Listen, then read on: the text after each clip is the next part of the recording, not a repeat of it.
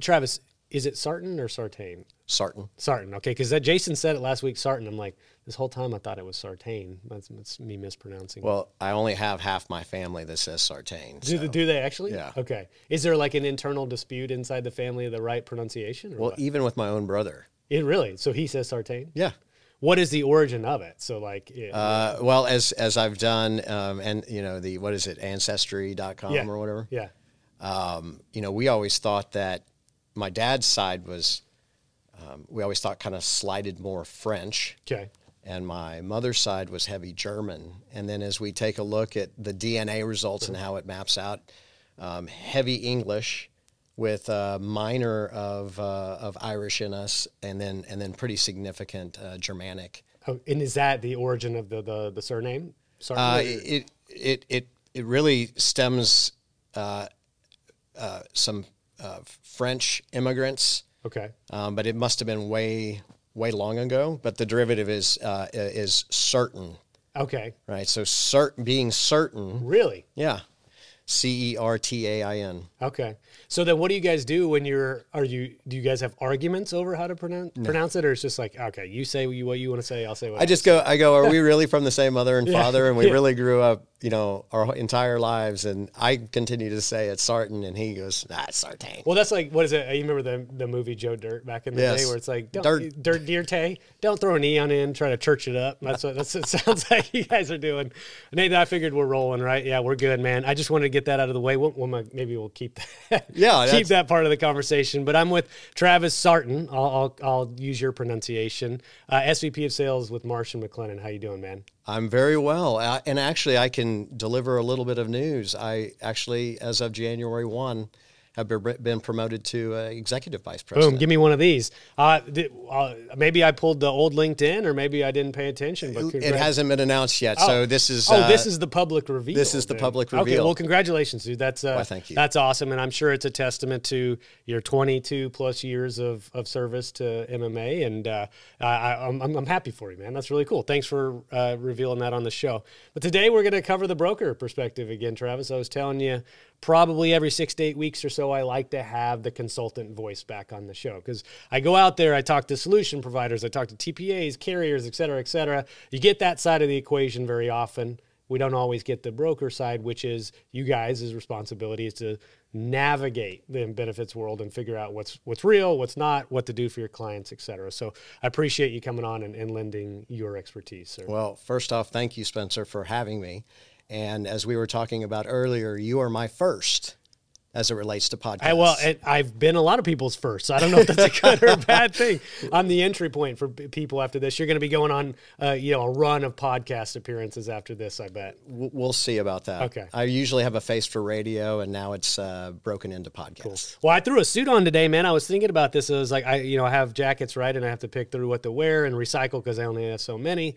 But I'm like, last podcast, the shoot of the year. It's December 20th, 2022 for anybody listening. And then I'm like, Travis is going to come sharp. Based on what I know about you and when we had our last meeting, I'm like, this dude's going to come sharp. So why don't I throw out the full suit for today? Well, and you look amazing. Well, you too, man. I feel like I didn't pull out the right attire out of the closet I today. didn't mean I wasn't trying to one up you or something, man, but I figured you'd come correct. So today, obviously, I want to talk about benefits, like I said. I want to hear your history, obviously 2 decades in this space. I'm sure you've seen it all. And so I want to hear about the evolution of the benefits world since you've been in it. But first, let's get to know you, sir. I've gotten a chance to know you over the past couple of months. I think you have some interesting hobbies that I'd like to have you share. But why don't you just tell us a little bit about yourself, man? Sure. An aspiring Midwesterner by birth. Okay. So I hail from around Jefferson City, Missouri, which is the capital of Missouri. Yeah. Actually, my exact hometown is Centertown, Missouri. Okay. And at that time, it was population 351. Okay. So whenever I actually flew the coop, then did they change the sign? Yeah, they had to change the sign. Change the sign. By one. By one, yeah. Somebody just marked it out and put a 0 after that. Absolutely. So Centertown, what part of Missouri? Because I went to Drury University in Springfield, Missouri, and that's where my wife is from as well. So where in relation to, that's the southwest corner of Missouri, so where was Centertown? So really right in the middle between, almost equal distance between St. Louis and Kansas City. Okay. So if you're familiar with Columbia, where the University of Missouri is, I'm about 35, 40 minutes from there. Okay. When you flew the coop, though, where did you say you went after that? Was that to college, or where'd you head out to? Well, growing up, Jefferson City High School was really the foundational point with sports that we were making mention of earlier, and then flew the coop 30 minutes up the way to Westminster College, very, very similar to Drury. Yeah. Actually, I think you all may have been in our conference. Well, I was going to say Westminster. I'm trying to figure. We were D1 when I started, and then dropped down to Division II. Okay. And so we were playing Rolla and I think Jeff City. I forgot what there was. There was a couple local colleges. Joplin. There was one in Joplin. I forgot the name of Southwest Missouri State or something like that. Well, they've all changed names since Yeah, I know. then. I can't even keep track of the names anymore. But yeah, that was the profile of colleges we were playing in soccer. So were you a cross country runner in college as well, or did you hang up the? No, I hung up my spurs. The spurs. Okay. I hung up my spurs. I had a very prolific career in sports at Jeff City.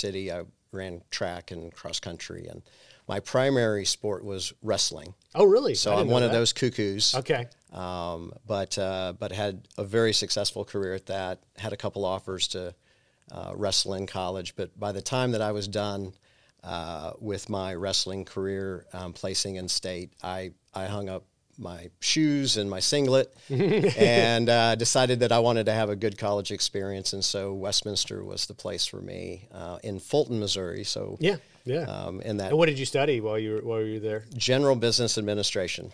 That's a good plan. That's exactly what I did as well, because it's like, I don't know what I want to do, but it makes sense probably to get a business degree, right? Well, it left me a lot of open doors. Yeah. For sure.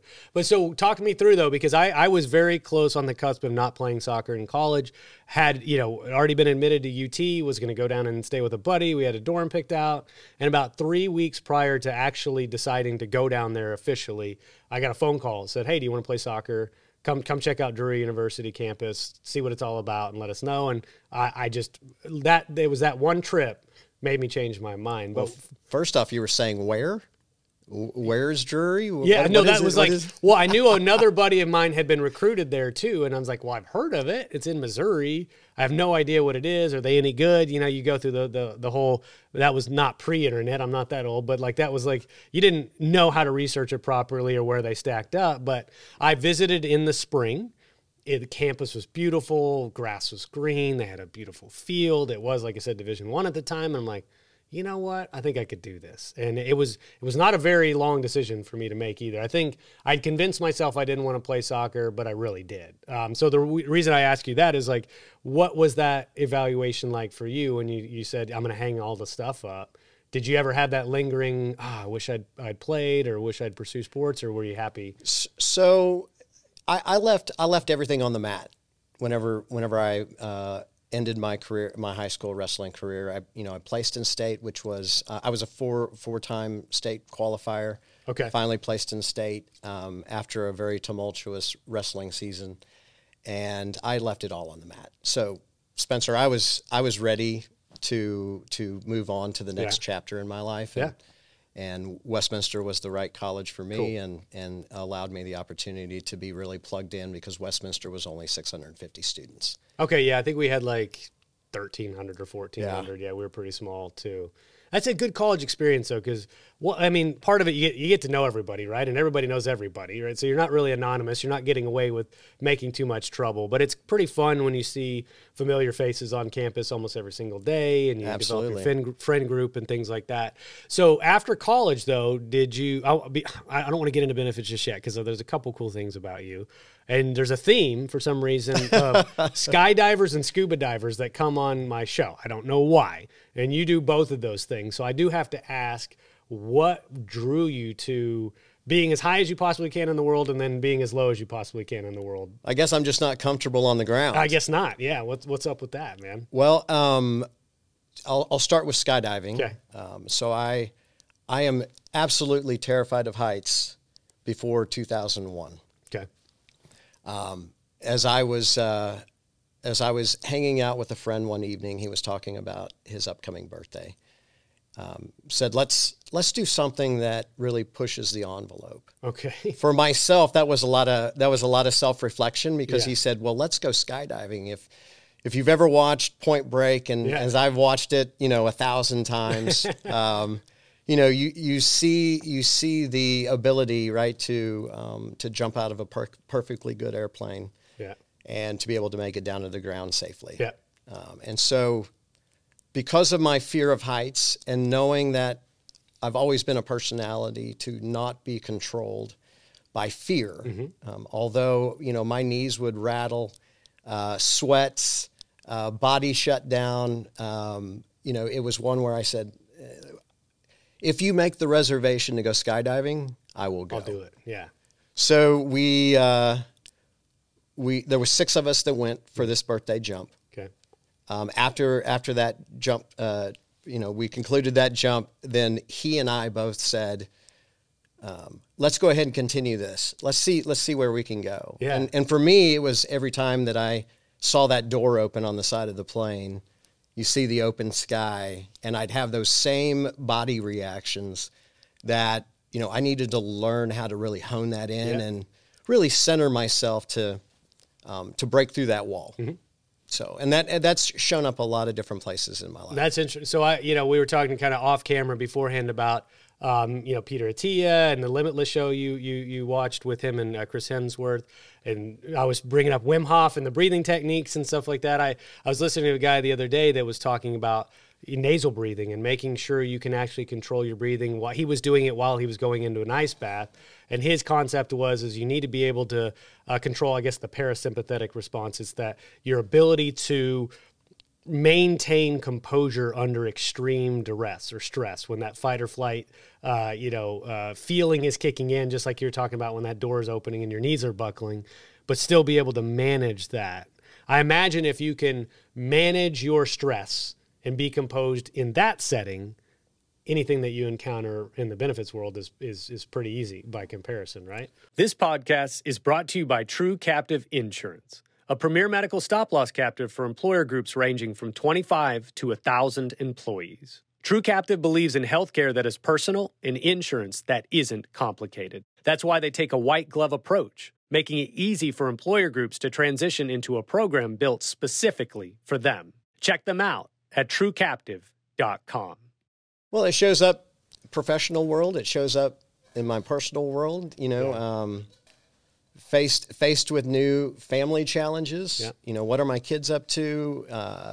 Right now it's a divide and conquer between my wife and I on all their activities. Mm-hmm. And how many kiddos you got? So I've got 2. 2. Okay. I've got a beautiful daughter, 13 years of age, and I've got an amazing son, great sense of humor. He's 9 years of age. Okay, 13 and 9, and probably pretty active, I'd imagine, at those ages, right? With extremely extracurriculars, yeah. So you guys divide and conquer and manage all the the organizational stress, right, of getting people where they need to go. Can I ask you though about? So we've done the skydiving, right? Yes, we've covered that. How frequently are you going to do that now? Are you still skydiving? I am. Okay. I am. I'm at 497 jumps. Oh my God. Are you going to stop at 500? Is that the milestone we're going to? That's a significant milestone. Yeah. I will apply for my professional skydiving rating at that point. Okay. And so we'll see where it goes. What does that do for you if you get your professional rating? It's just another notch in the belt. Okay. So it would allow me to do additional things, like if I wanted to fly into a stadium or something along those lines, I could do that. But that's for a really future event. We live in Prosper, I was telling you, and they opened up the high school stadium. Of course, this is Texas, and high school football is king, and so they have this massive stadium. We go to the inaugural game. We don't know it, but there's a flyover, and a guy jumps out of an airplane, lands at the 50-yard line. It's got an American flag and a Texas flag, and I mean it's the most Texas and America thing you can possibly imagine. But I guess you could eventually be that guy if you wanted to do that. I could eventually if I desire. If you to. desire to do that. Yeah. But, so the other side of the spectrum, right? Obviously going under sea level now. How did you discover that you wanted to scuba dive as well? My wife and I traveling. Okay. So as we were, when you get married, you're always looking for alignment in what you and your mate, what you can have in common. Yeah. And so our spectrums are completely different. As my adventurous side, my wife's a little bit more grounded, but scuba diving was one when we were making trips to Mexico or to Grand Cayman or to Costa Rica. We both decided that would be a hobby that we could share together. And did y'all start as snorkeling and then go to scuba diving, or just go right into the scuba diving? We had snorkeled before, and then we were like, this may be not as fun as what we would like. Let's add a little layer and intensity to it. And so But she's never gone up in the air and jumped out of a plane. Actually, she's jumped twice. Okay. Yes. So twice suggests that she's not all into it like you are. She said that one of us has to survive as a married couple. That's fair. It's like the people that know the recipe for Coca-Cola are never allowed to fly in the same plane together, right? Just in case it goes down. Maybe a good idea that both Sartans are not on the same plane in case something happens, man. But so scuba diving was this other kind of hobby of yours, but how do you decide which one you want to do and how often, because obviously you've got work-life balance you've got to keep as well. So is there just something with certain regularity you decide, hey, let's go here and go scuba dive now, or what? Yeah, it really comes along with whatever travels we may have, and if we can plan ahead to make sure that we're current with our proficiencies. My wife, she did experience a kind of an inner ear situation with one of our last dives. So our diving career is a little bit on pause. Well, you just have to find maybe it's racing cars or something like that. Well, we were talking about that earlier. I do like to find myself behind a fast car, and either that or I'm in the driver's seat while my wife is driving. Yeah. That is entertaining and scary all in Whether the same or not way. it's a fast car, she's still driving it fast, right? If she's anything like She's got some skills. Yeah. Well, that's cool, man. Well, let's enter into the benefits world. I always love to get to know the person sitting on the couch, and I am way less adventurous than you, but I'm always fascinated when somebody has a hobby like that, because I think I'm just kind of secretly, vicariously drawn to the people that climb mountains or jump out of planes and stuff. Well, be careful. I know. Don't invite me. You always have an open invitation. I'll do the racing the cars. We'll do that. We'll start there. All right. So let's talk the benefits world, man. So you studied benefits administration, or not benefit, but business administration, right? Yeah. Probably didn't know you were going to get into insurance, right? But where did you start? Where did you start your career after college? So it was actually through a Westminster alumnus. His name is Tom Mangan. Okay. He's actually still in the insurance world, except for I'm not exactly sure where he is in the U.S. right now. Okay. But he and I grew up in the same hometown, although we were years apart. When college was coming to conclusion, can't say that I was maybe the most ideal student, or the grades may not have reflected, the solid academic career that I had or didn't have. All that to be said is I was having a little bit of trouble with finding my, hopefully next home. Okay. Professional career. Yeah. We connected, and he said, why don't you come down to Atlanta, Georgia? At that time, he was working for a company called Preferred Plan of Georgia. Okay. Which was ultimately a PPO network. Okay. So he took a leap of faith with me, put me on this project where I was actually reviewing massive amounts of contracts through this PPO network, and making sure that if a Blue Cross or an Aetna or a Cigna accessed their network because maybe they didn't have a really robust presence there, that there's a access fee that they were supposed to be reimbursed. Right, for this ability to have a solid footing in Atlanta, Georgia, or the surrounding areas. Make a long story short, as I was diving through these contracts, I was starting to realize that numbers of access points and the revenue weren't aligned. Okay. So at that time, I was proficient in Excel. I'm no longer proficient in Excel. Yeah. A dinosaur. But anyway, make a long story short, I uncovered a hair over $1 million of missing revenue. Okay. Which was, it completely took the blinders off because I didn't really understand what I was doing. Yeah. Ultimately it was really financial. I was looking at contracts, I was looking at volume of access points, and then multiplying that out by the access fee. It was real easy. But what I didn't know at that time was through that analysis, that one, a little over $1 million, that added to the bottom line for the company, which was in due diligence to be acquired by what is now Multiplan or PHCS. So you had a significant role, it seems like, to play. I mean, you uncover $1 million. This is what, 2002, 2003? So this was in 1998. Oh, okay. Yeah. So 98. So I mean, that's significant. Even today's dollars, $1 million. If you do a project and find $1 million, people are going to be happy with you. Sure. But you helped obviously clean up the books a little bit and help it for acquisition. So did you get notoriety within the organization? Did people acknowledge your efforts in doing so? They did. Okay. They extended an offer and asked me to move to Louisville, Kentucky, to work for the mothership. I had no desire to move to Louisville, Kentucky. Not that I have anything. I have nothing wrong with Louisville, but it wasn't the right place in my life. So that same alumnus, Tom, actually ended up at the conclusion of the transaction. He moved to a startup organization in Athens, Georgia, for Athens Regional Health Center. And so it was a startup health insurance company. In Athens, Georgia, there was 2 hospitals. One that had the Blues contract, so Blue Cross Blue Shield. Of course, that funneled, 90% of all the revenue through that hospital.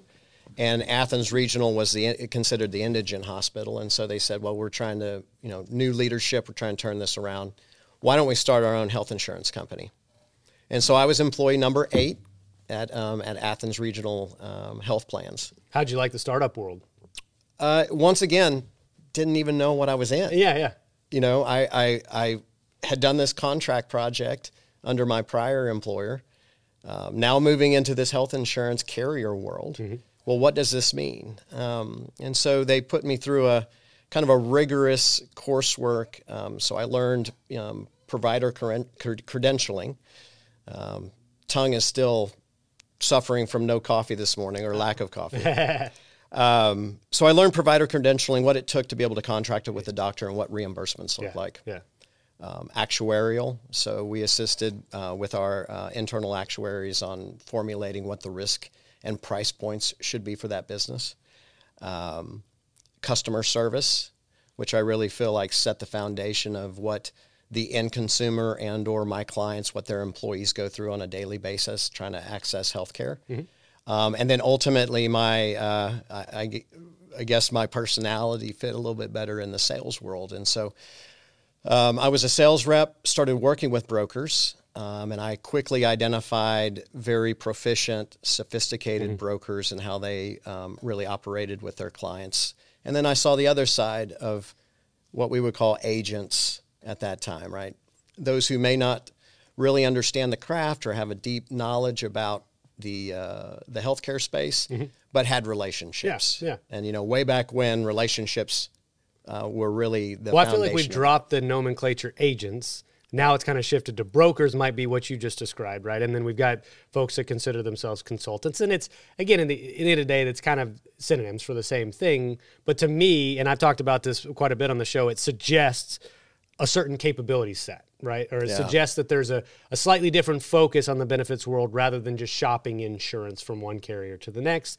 There's a much more consultative, strategic approach to what you do, or at least in name, that's suggesting that what you're doing. But I think the agent terminology, that's really only terminology I think today that might apply to my homeowner's agent, right? Or, a captive agent or something like that. So how did you discover that you were able to discern the who's who, and why did you gravitate towards the more strategic broker set? Well, when the agents that I was referring to, when they would literally call me and say, Travis, I need you to go to my client. I need you to present your proposal. I need you to sell your proposal. And then I need you to enroll your proposal. And you're like, well, what are you going to do then? Yeah. They were going to collect their compensation. Yes, exactly. Yeah. Right.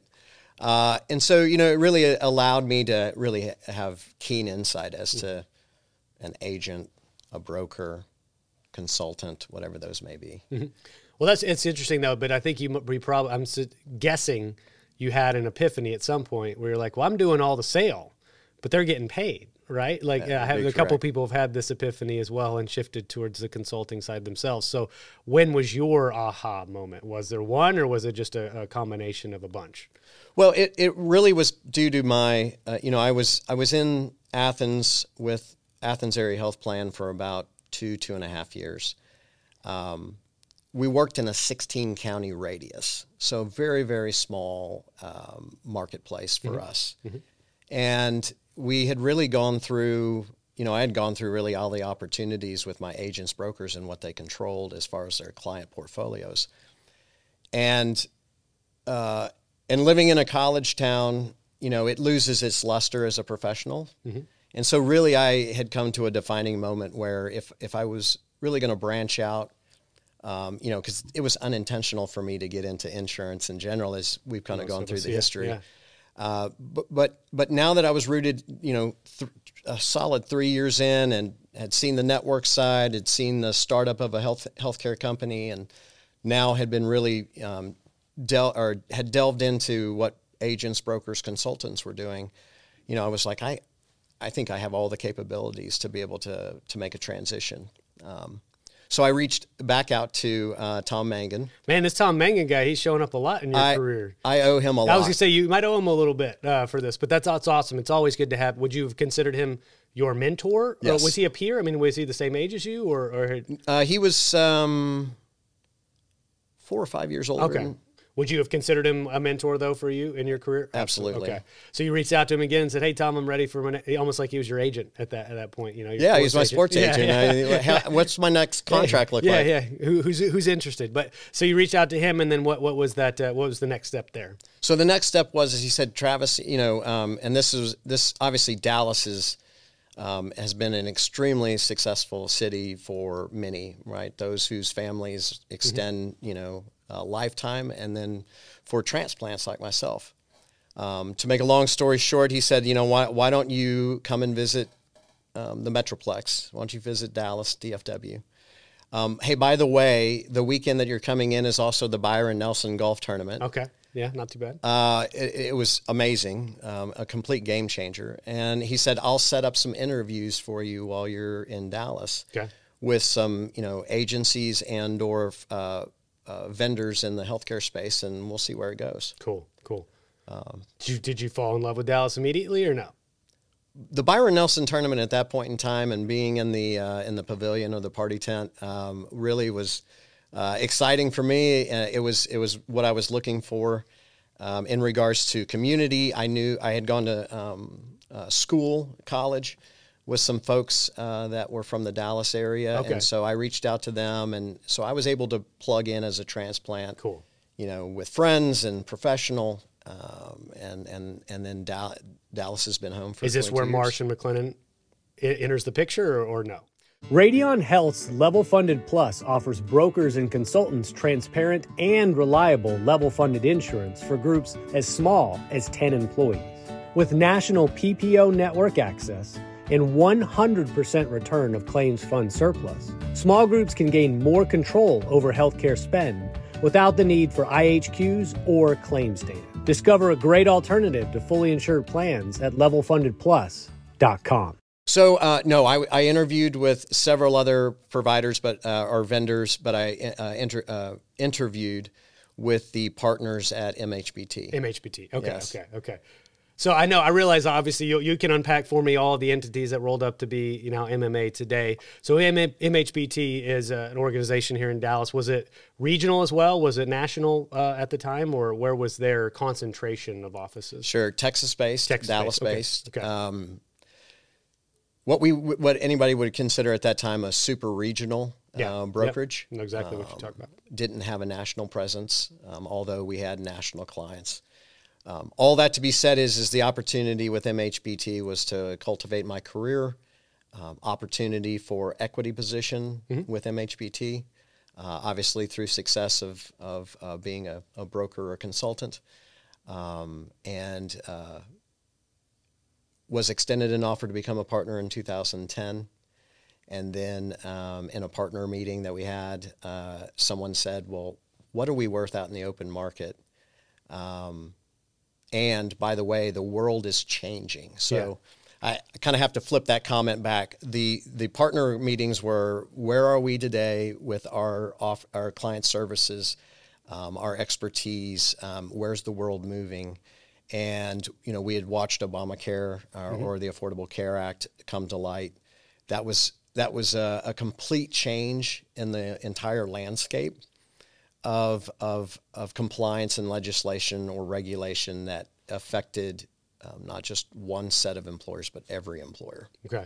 So you had the opportunity to either put your head in the sand and say that this was going to be repealed, or you could invest forward and get your arms around it and really embrace what it is and prepare your clients and hopefully be introduced to prospective clients that needed that guidance or that counsel. Yep.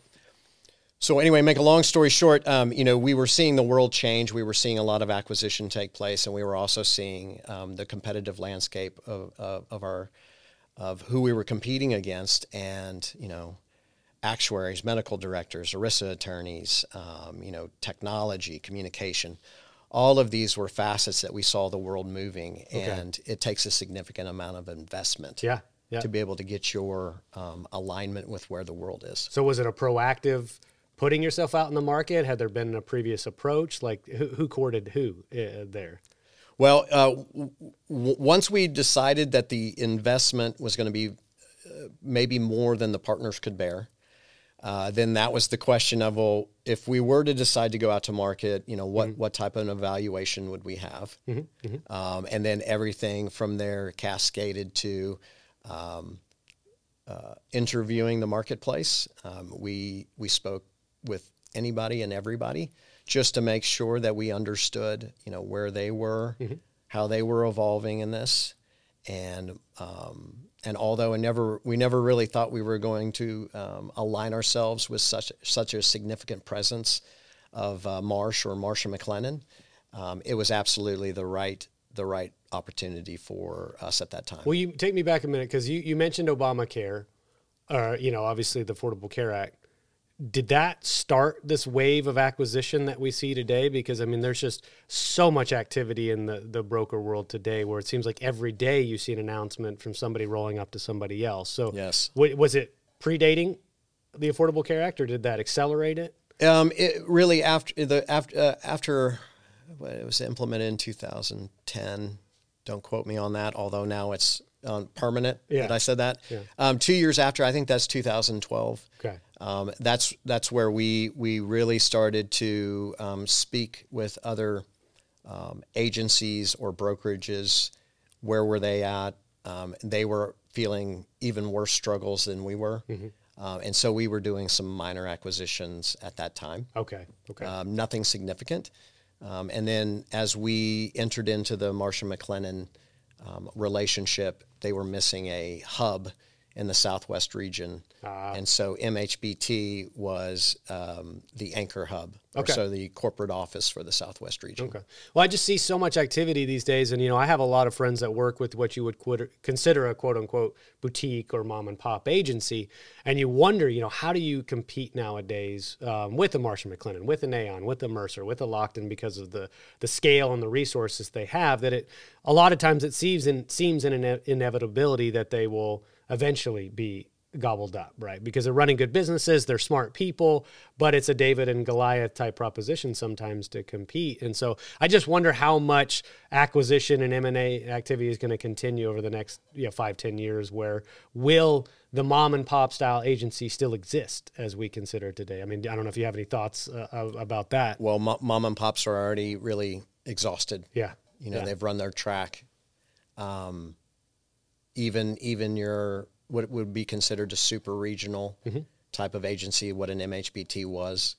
Would a Higginbotham be in that kind of realm of a super regional? Well, Higginbotham's done an extremely good job of seeing what's transpiring, not only regionally, but on a national basis. And they've postured themselves to make a significant amount of acquisition and or state expansion themselves. Yeah. And so I would say that they eventually that may be a decision for them. Yeah. But the way they've postured their track, I think they're going to run for quite a while. Well, yeah, I mean, you use the term super regional, and that is the first name that popped in my head because I know they don't have a national presence, but they certainly do have heavy regional South, Southwest, and Southeast presence. And there's smart folks over there. Just Yes, the first name to pop into my head. But I just kind of contemplate the future of this consulting space. Or do you, through the leverage of technology, could you be a solopreneur in the benefit space and still compete pretty well if you've got efficiencies created through technology and you're just a good salesperson or you're just a good consultant? I just love to think about what the shakeup of the space may be. But I'd like to shift over a little bit to, if you don't mind, Travis, kind of some self-funded philosophy, because I know you do a lot of that. That's obviously the naming convention of the show. But I always like to hear kind of personal philosophies about the space, what kind of stuff you like to do. But so how did you get introduced to this notion of self-funding in general? Was it at MHBT or was it prior? So it was at MHBT. Okay. As I was growing my clientele, my portfolio, fully insured was relatively easy to grasp. And then, as you're getting opportunities to visit with other employers, obviously the more you move up the employee size chain, sure. Self-funding becomes more of an opportunity, and or sitting back and discovering through the conversation with the client or prospective client that, they were looking to take more control, more control of their healthcare experience, plan designs, at least at that time when I was initially exposed. Yeah. And so it was trial by fire. I taught myself self-funding in about 2 weeks. How did you teach yourself? Well, darkening a lot of doorways within MHBT Okay. for those brokers, consultants that were a little bit more seasoned than I was. Kyle Moss and Kirk Johnson, Marcus Humphrey, Fred Pacina. All of those gentlemen were internal mentors and coaches for me. But they also said, listen, the best thing to do is dive into it, start reading contracts. We'll work you through some mechanics, but then reach out to some trusted stop loss vendor partners and, have them run you through, how the contract works and exposures front end and back end and in the middle and all of those particulars. And so it was drinking from a fire hose. Yeah. Well, I have a biased opinion about that, obviously being an ex-stop loss rep myself, but one of the things that I considered as a strategic advantage for me as a salesperson is the willingness to go train young consultants, young account managers on self-funding. I figured if I could spend time training them on what is stop loss, well, how does self-funding work, what's a spec, literally what I did for my YouTube videos, doing that in person and offering up like, hey, I'm not going to come in and talk to you about Sun Life at all. I'm going to come in and teach you about this or teach you about that. They would welcome me in the door. Absolutely. And then by giving that free value, right, over time, they'd associate, oh, well, Spencer, he sells Sun Life stop loss. Let's always make sure he gets an opportunity. Or in a jump ball situation, let's put it their way. So that was kind of that approach to me, consulting with a consultant by training or educating people that needed that education. But still to this day, and one of the reasons I do this and one of the reasons I made those videos is like, there's not a set course. Nobody sits you down and says, all right, watch these 25 modules and learn self-funding. You have to kind of go do it on your own unless that agency has created their own internal program to do so. So are you seeing more and more formalized training happening these days, or is it still go figure it out? Well, there's a carrier no longer in existence called Great West. Oh, yeah, yeah. Cigna now has kind of really acquired their contracts. We have discussed internally, how do we replicate the Great West Group School? Oh, yeah, yeah. Any broker or consultant that you come into contact with that started their career at Great West, they are absolutely the experts and technicians whenever it comes to stop loss and understanding contracts and the functionality. So I was actually just speaking with our regional CEO about this, and he did go through the Great West Group School. Yeah. And so not only on a regional basis, but on a national basis, we're really trying to understand our opportunities. Wow, send them my YouTube videos just in case. Absolutely. I'm informally still training to this day. A lot of people on stop loss insurance, I've discovered that. But I have heard about the infamous group school. I never got to go to group school myself. I did go to like 10 days of training when I was a insurance adjuster, claims adjuster for Liberty Mutual. But I don't think I ever sat down and had stop loss school. It was kind of like ponying up to a mentor. Mine was Ryan Nystrom at Sun Life. And, Ryan. Yeah. So they had hired Ryan, and he was similar profile to me, more of an analyst by trade before being a sales rep, had extreme success very early on, and like, let's replicate that model. And so they plucked me out of the analyst world as well. But Ryan kind of taught me everything that I learned about stop loss insurance, and then had a great mentor, Eric Templin at Hayes Companies as well, that taught me self-funding. But it was really just exposure, repeated exposure, hearing the right conversations, understanding the right words. Then you figure out how all the moving parts work over time. But it's fun to continue to, I would say, advocate for this, because it's still to this day, not everybody even inside of our industry understands self-funding. So as you're going and as you're sort of evolving over the course of a decade or so, talk to me through the evolution personally, the way that you approach groups and kind of some of the strategic things that you like to think about, some of the conversations you're having with employers. I mean, just walk me through your philosophy a little bit if you don't mind, because I'd love to hear it from you. Sure, absolutely. Well, first off, you want to try to have an opportunity where they're going to be open to a type of conversation to where you can understand what are the challenges that they're facing within their organization as a whole. How do you evaluate that openness?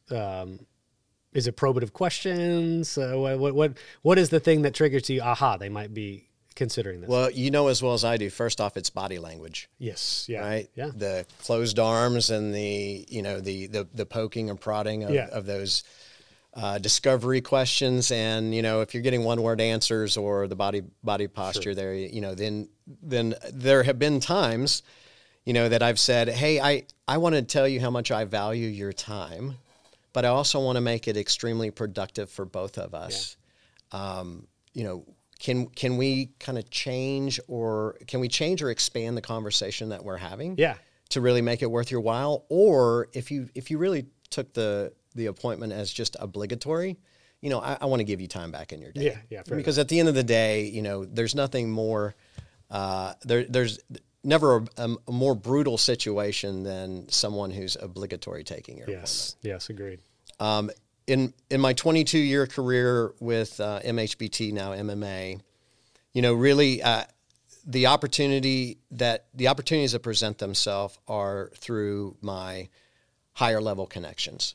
So typically by the time that I'm in front of someone, there has been a center of influence who's introduced us, a center of influence who may have just had conversation with them on my behalf, asking, well, kind of what's going on in your world, or let me tell you what, Travis and I's relationship has been for however long that spans. Okay. So it really warms up the conversation before we ever really meet in person. Okay. And then, Spencer, the world of a broker or a consultant, and you made mention of this earlier, has really changed. Earlier it was shopping the plans, mm-hmm, finding the cheapest price, and then the execution of that policy, and then open enrollment, right? How do you communicate it effectively to the employees so they can maximize and value the benefit that the employer's, putting a lot of dollars into? Sure. But we're really starting to try to understand the uniqueness of their industry, technology, industry, attraction, recruitment and attraction and retention. The construction industry still has challenges, whether it be language or socioeconomic challenges, as to how benefits are perceived versus just straight pay. So our conversations are moving in a multiple of facets, right? What is the value of the benefits in which that you're expending a lot of dollars on, right? Mm-hmm. How do you believe your employees are perceiving that? Sure. How are you communicating? So everyone, now that we're in a multi-generational workforce, We have apps on phones. We have digitized flipbook type materials. You have microsites. You still have the stone and chisel. I want it in paper. Yes. All the way to, brain sharks. And then you get to the employee experience through enrollment, right? Yeah. And platforms such as Business Solver and B-Swift. And gosh, there's so many out there. How does all that round out, the discussion or the effectiveness of what you're trying to offer, total rewards and those particulars? And then then there may be also some conversation about the health plan, right? So we've either had good experience, okay experience, or we've not had such a great experience with our health plan. Mm-hmm. Once again, it could be those conversations could discuss about why they're not attracting or retaining that skilled labor, especially in this fierce environment that we have. It could be that we want to make our employees happier, healthier, more productive. We're not getting the analytics, right? What are the driving trends within our health plan mm-hmm. that we can aggressively, either put in a carrier, ASO, TPA solution, right? Hypertension, diabetes. So it sounds like throughout the course of this conversation, I'm hearing there's a lot of, it's mostly inquiry from your standpoint, right? Like what is important to you, number one? Correct. Where are the problems, right? How are you communicating what you have to the employees? What type of feedback are you getting? What are the demographics of your group? So there's a lot of investigational, right? And then I'm sure at that point you have at least a more narrow picture of perhaps a solution set that you might be offering. Do you do a lot of transitional, fully insured to self-funded transitions, or are you picking up most groups that already have been self-funded and you're sort of honing their attack? We're on a mission to partner with the most innovative companies in America to fix health benefits, one plan at a time. NavMD has created a blueprint that delivers world-class benefits to 155 million Americans. Better benefits starts with data intelligence. Our platform is empowering the next generation of advisors to zero in on opportunities to optimize the plan, build the right team, implement proven strategies and solutions. Join us on our journey to revolutionize health benefits. Let NavMD put you a step ahead. It's really a combination Okay. of all. Okay. We were talking about ACA, Affordable Care Act. Yeah.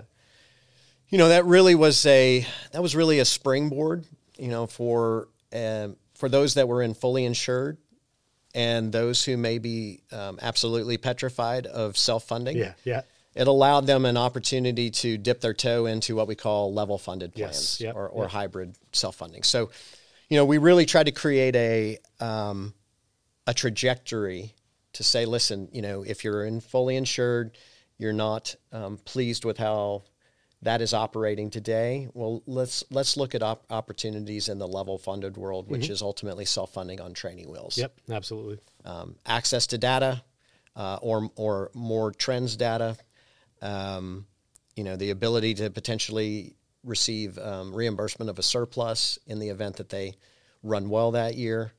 And then, however they have then, absorbed and gravitated to that hybrid world, then we will take a look at then starting to do feasibility analysis mm-hmm. in the self-funding world to see if it makes sense for them. Cool. Well, I love the feasibility studies. I used to do those Monte Carlo simulations myself, running the 1,000 or 10,000 iterations of potential outcomes and giving a score of, and some of it's just guessing, right? But based on the group's, makeup and history of claims and things like that, you can at least get the opportunity to win, right? Like if it does make sense as a big picture to do it or not. How is, kind of pulling it forward to present day, I'd love to hear, recently I had some folks on the show talk about the CAA, right? And the impact of transparency laws and things like that. How do you think that's going to start changing the conversations, or probably already has, with your groups preparing for, I think December 27th is the Come to Jesus date. How is that kind of changing the conversations you're having with these groups and taking action to make sure they're compliant, Are you guys having those? I'm sure this is kind of the, I would say, precipitating most of your conversations these days. Yeah, it's kind of the bane of our existence right now. Okay.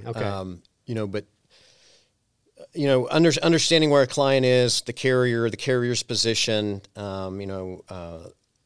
providing that transparency service on the client's behalf, and or recognizing if the ASO carrier or TPA is going to perform those functions, explaining now that there may be an unbudgeted cost associated with those services. Yeah.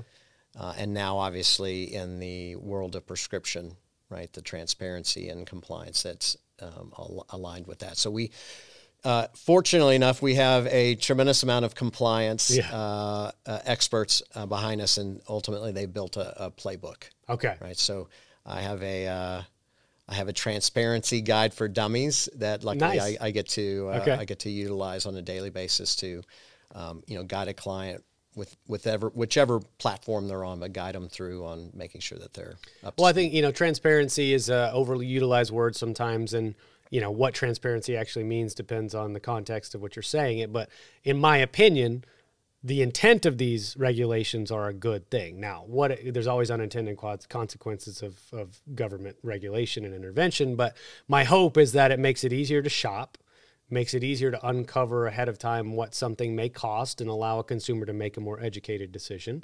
And then also obviously helps employers at scale uncover where some of the unnecessary expenditures are and the overpaying of certain procedures and things like that. I think it'll hopefully make everybody better, but of course the execution of those things is going to be yet to be determined. So how do you think this is going to shake out next year? I mean, we're going to have some scary situations. We're going to have some employers made examples of, some big fines. What do you think, if you had a little crystal ball, what was going to happen in the next 6 months with CAA?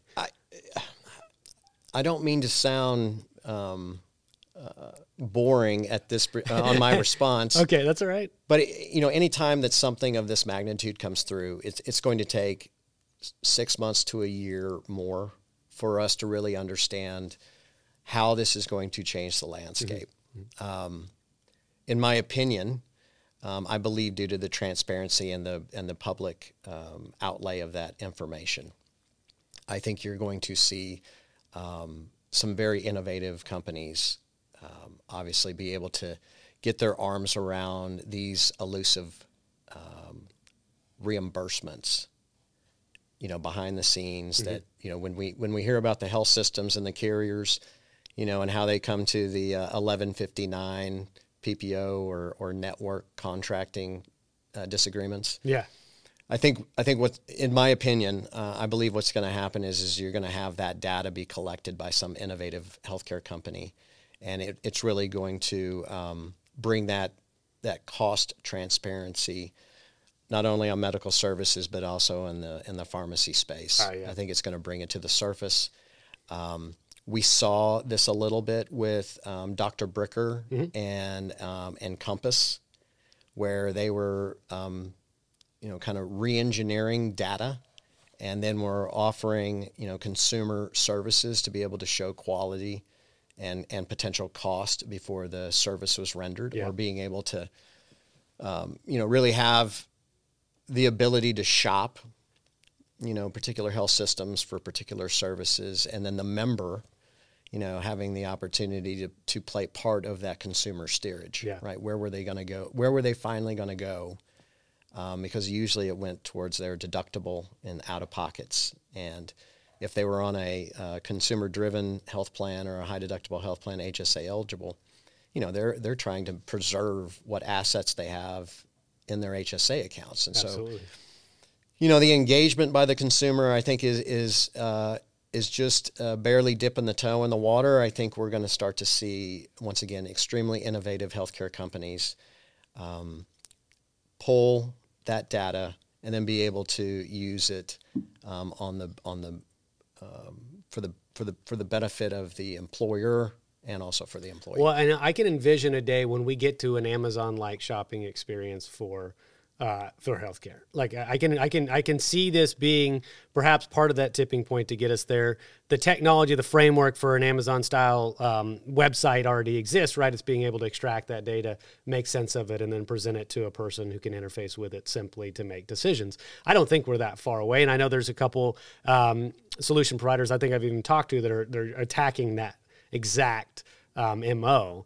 But that's when we get to the point where if we can make it as easy to shop for a knee replacement as it is to shop for a blender, then you can empower the consumer to make better decisions at scale. And we're going to see hopefully trillions of dollars of impact to that over the course of time if we can make it that simple.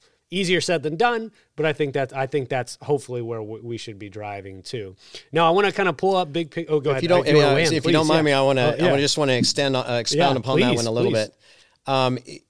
Spencer, those are already transpiring.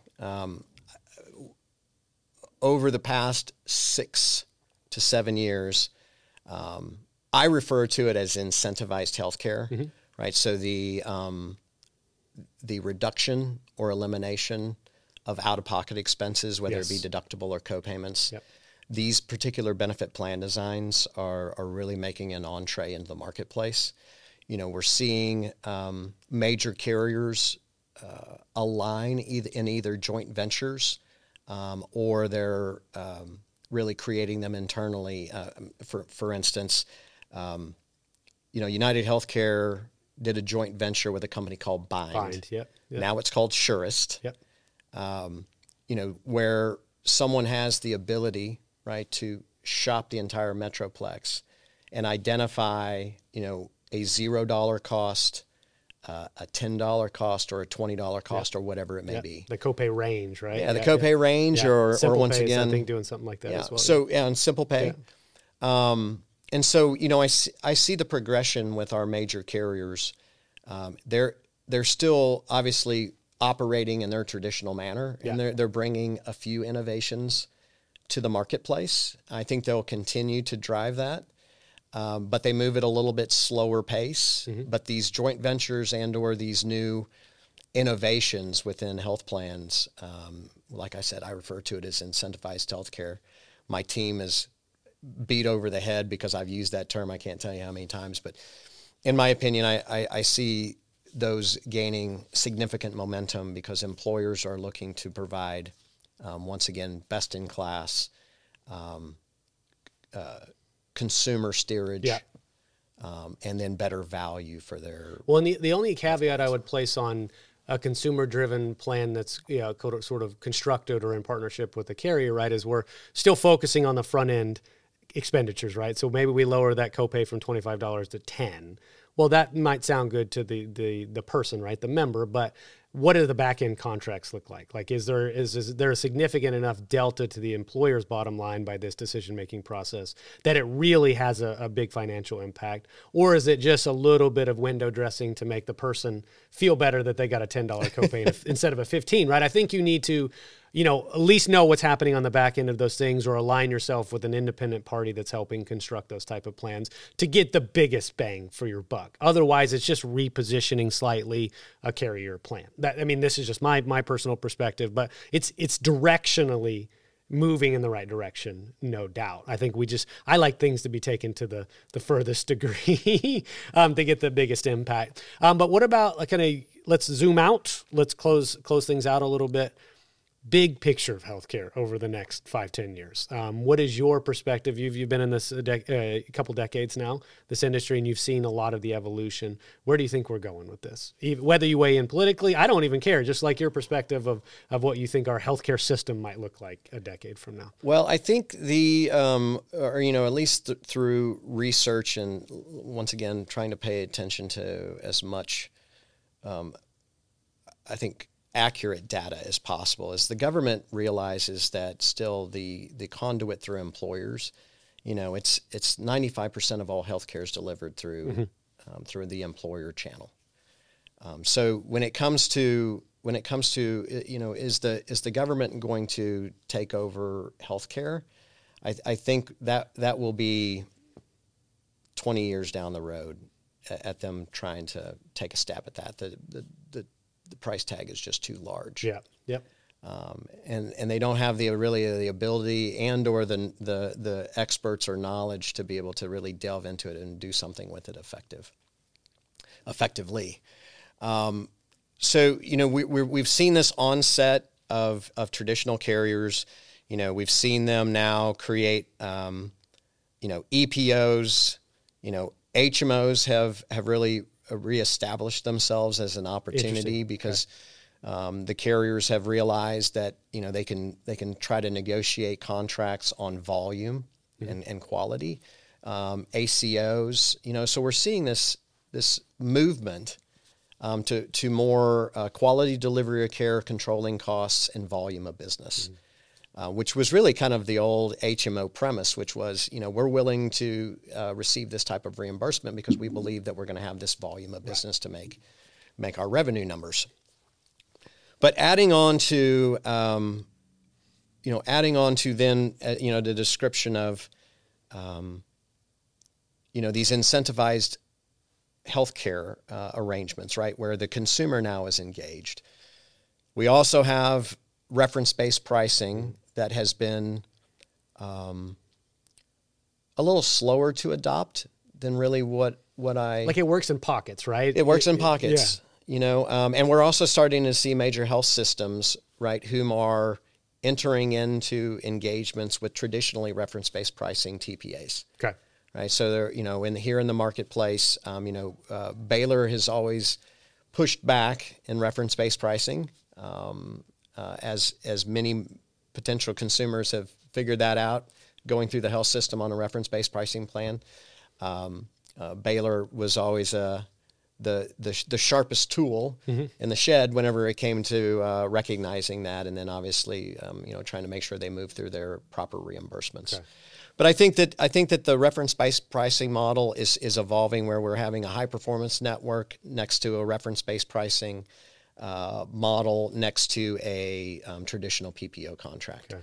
So aligning price points with each of the different opportunities. But do you ever envision a world where we don't have the notion of a network at all? I believe that is probably five years away. Because that's kind of where I think this should head. Direct contracts, of course, obviously kind of do that at a micro scale. But why? My question is always, why do we need a network? I understand things like volume. I understand they're competitively trying to price based on how much volume they predict to come in the door. I don't need a network to go buy a truck. I don't need a network to go buy a T-shirt, but I need a network to access care. Like, I don't think you don't need a network, but my concept is, do we even need that network? Has its purpose been served, and is it no longer required with the access points with the technology we have at our disposal today? Could we do away with it? So you think that is possible yourself? Yes. Okay.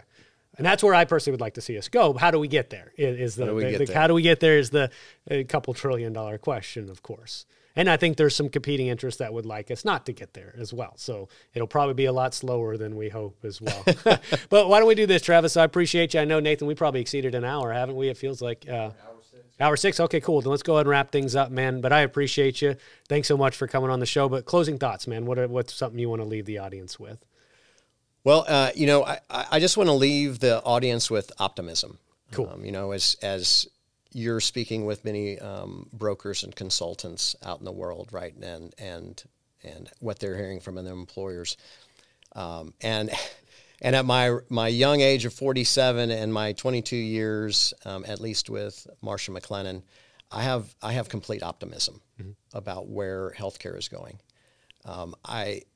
I just recommend and always suggest that everyone pay attention with the innovations, and not get holed up in the traditional way of looking at our clients, their challenges, our proficiencies with being able to identify cost containment within their health plans, or across risk exposures or compliance exposures within their entire benefit plan.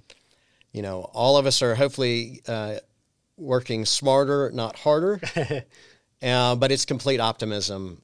It's complete optimism for the future. Well, I share your optimism. I'm glad you said that.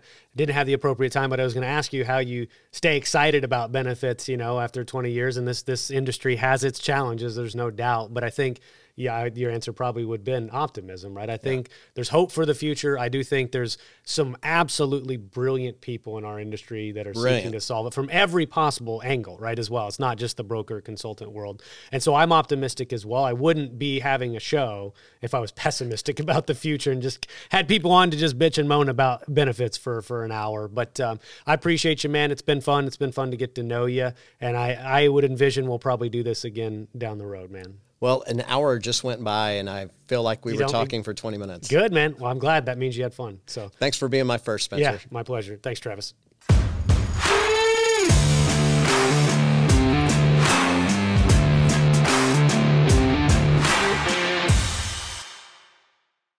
True Captive believes in healthcare that is personal and insurance that isn't complicated. Check them out at truecaptive.com.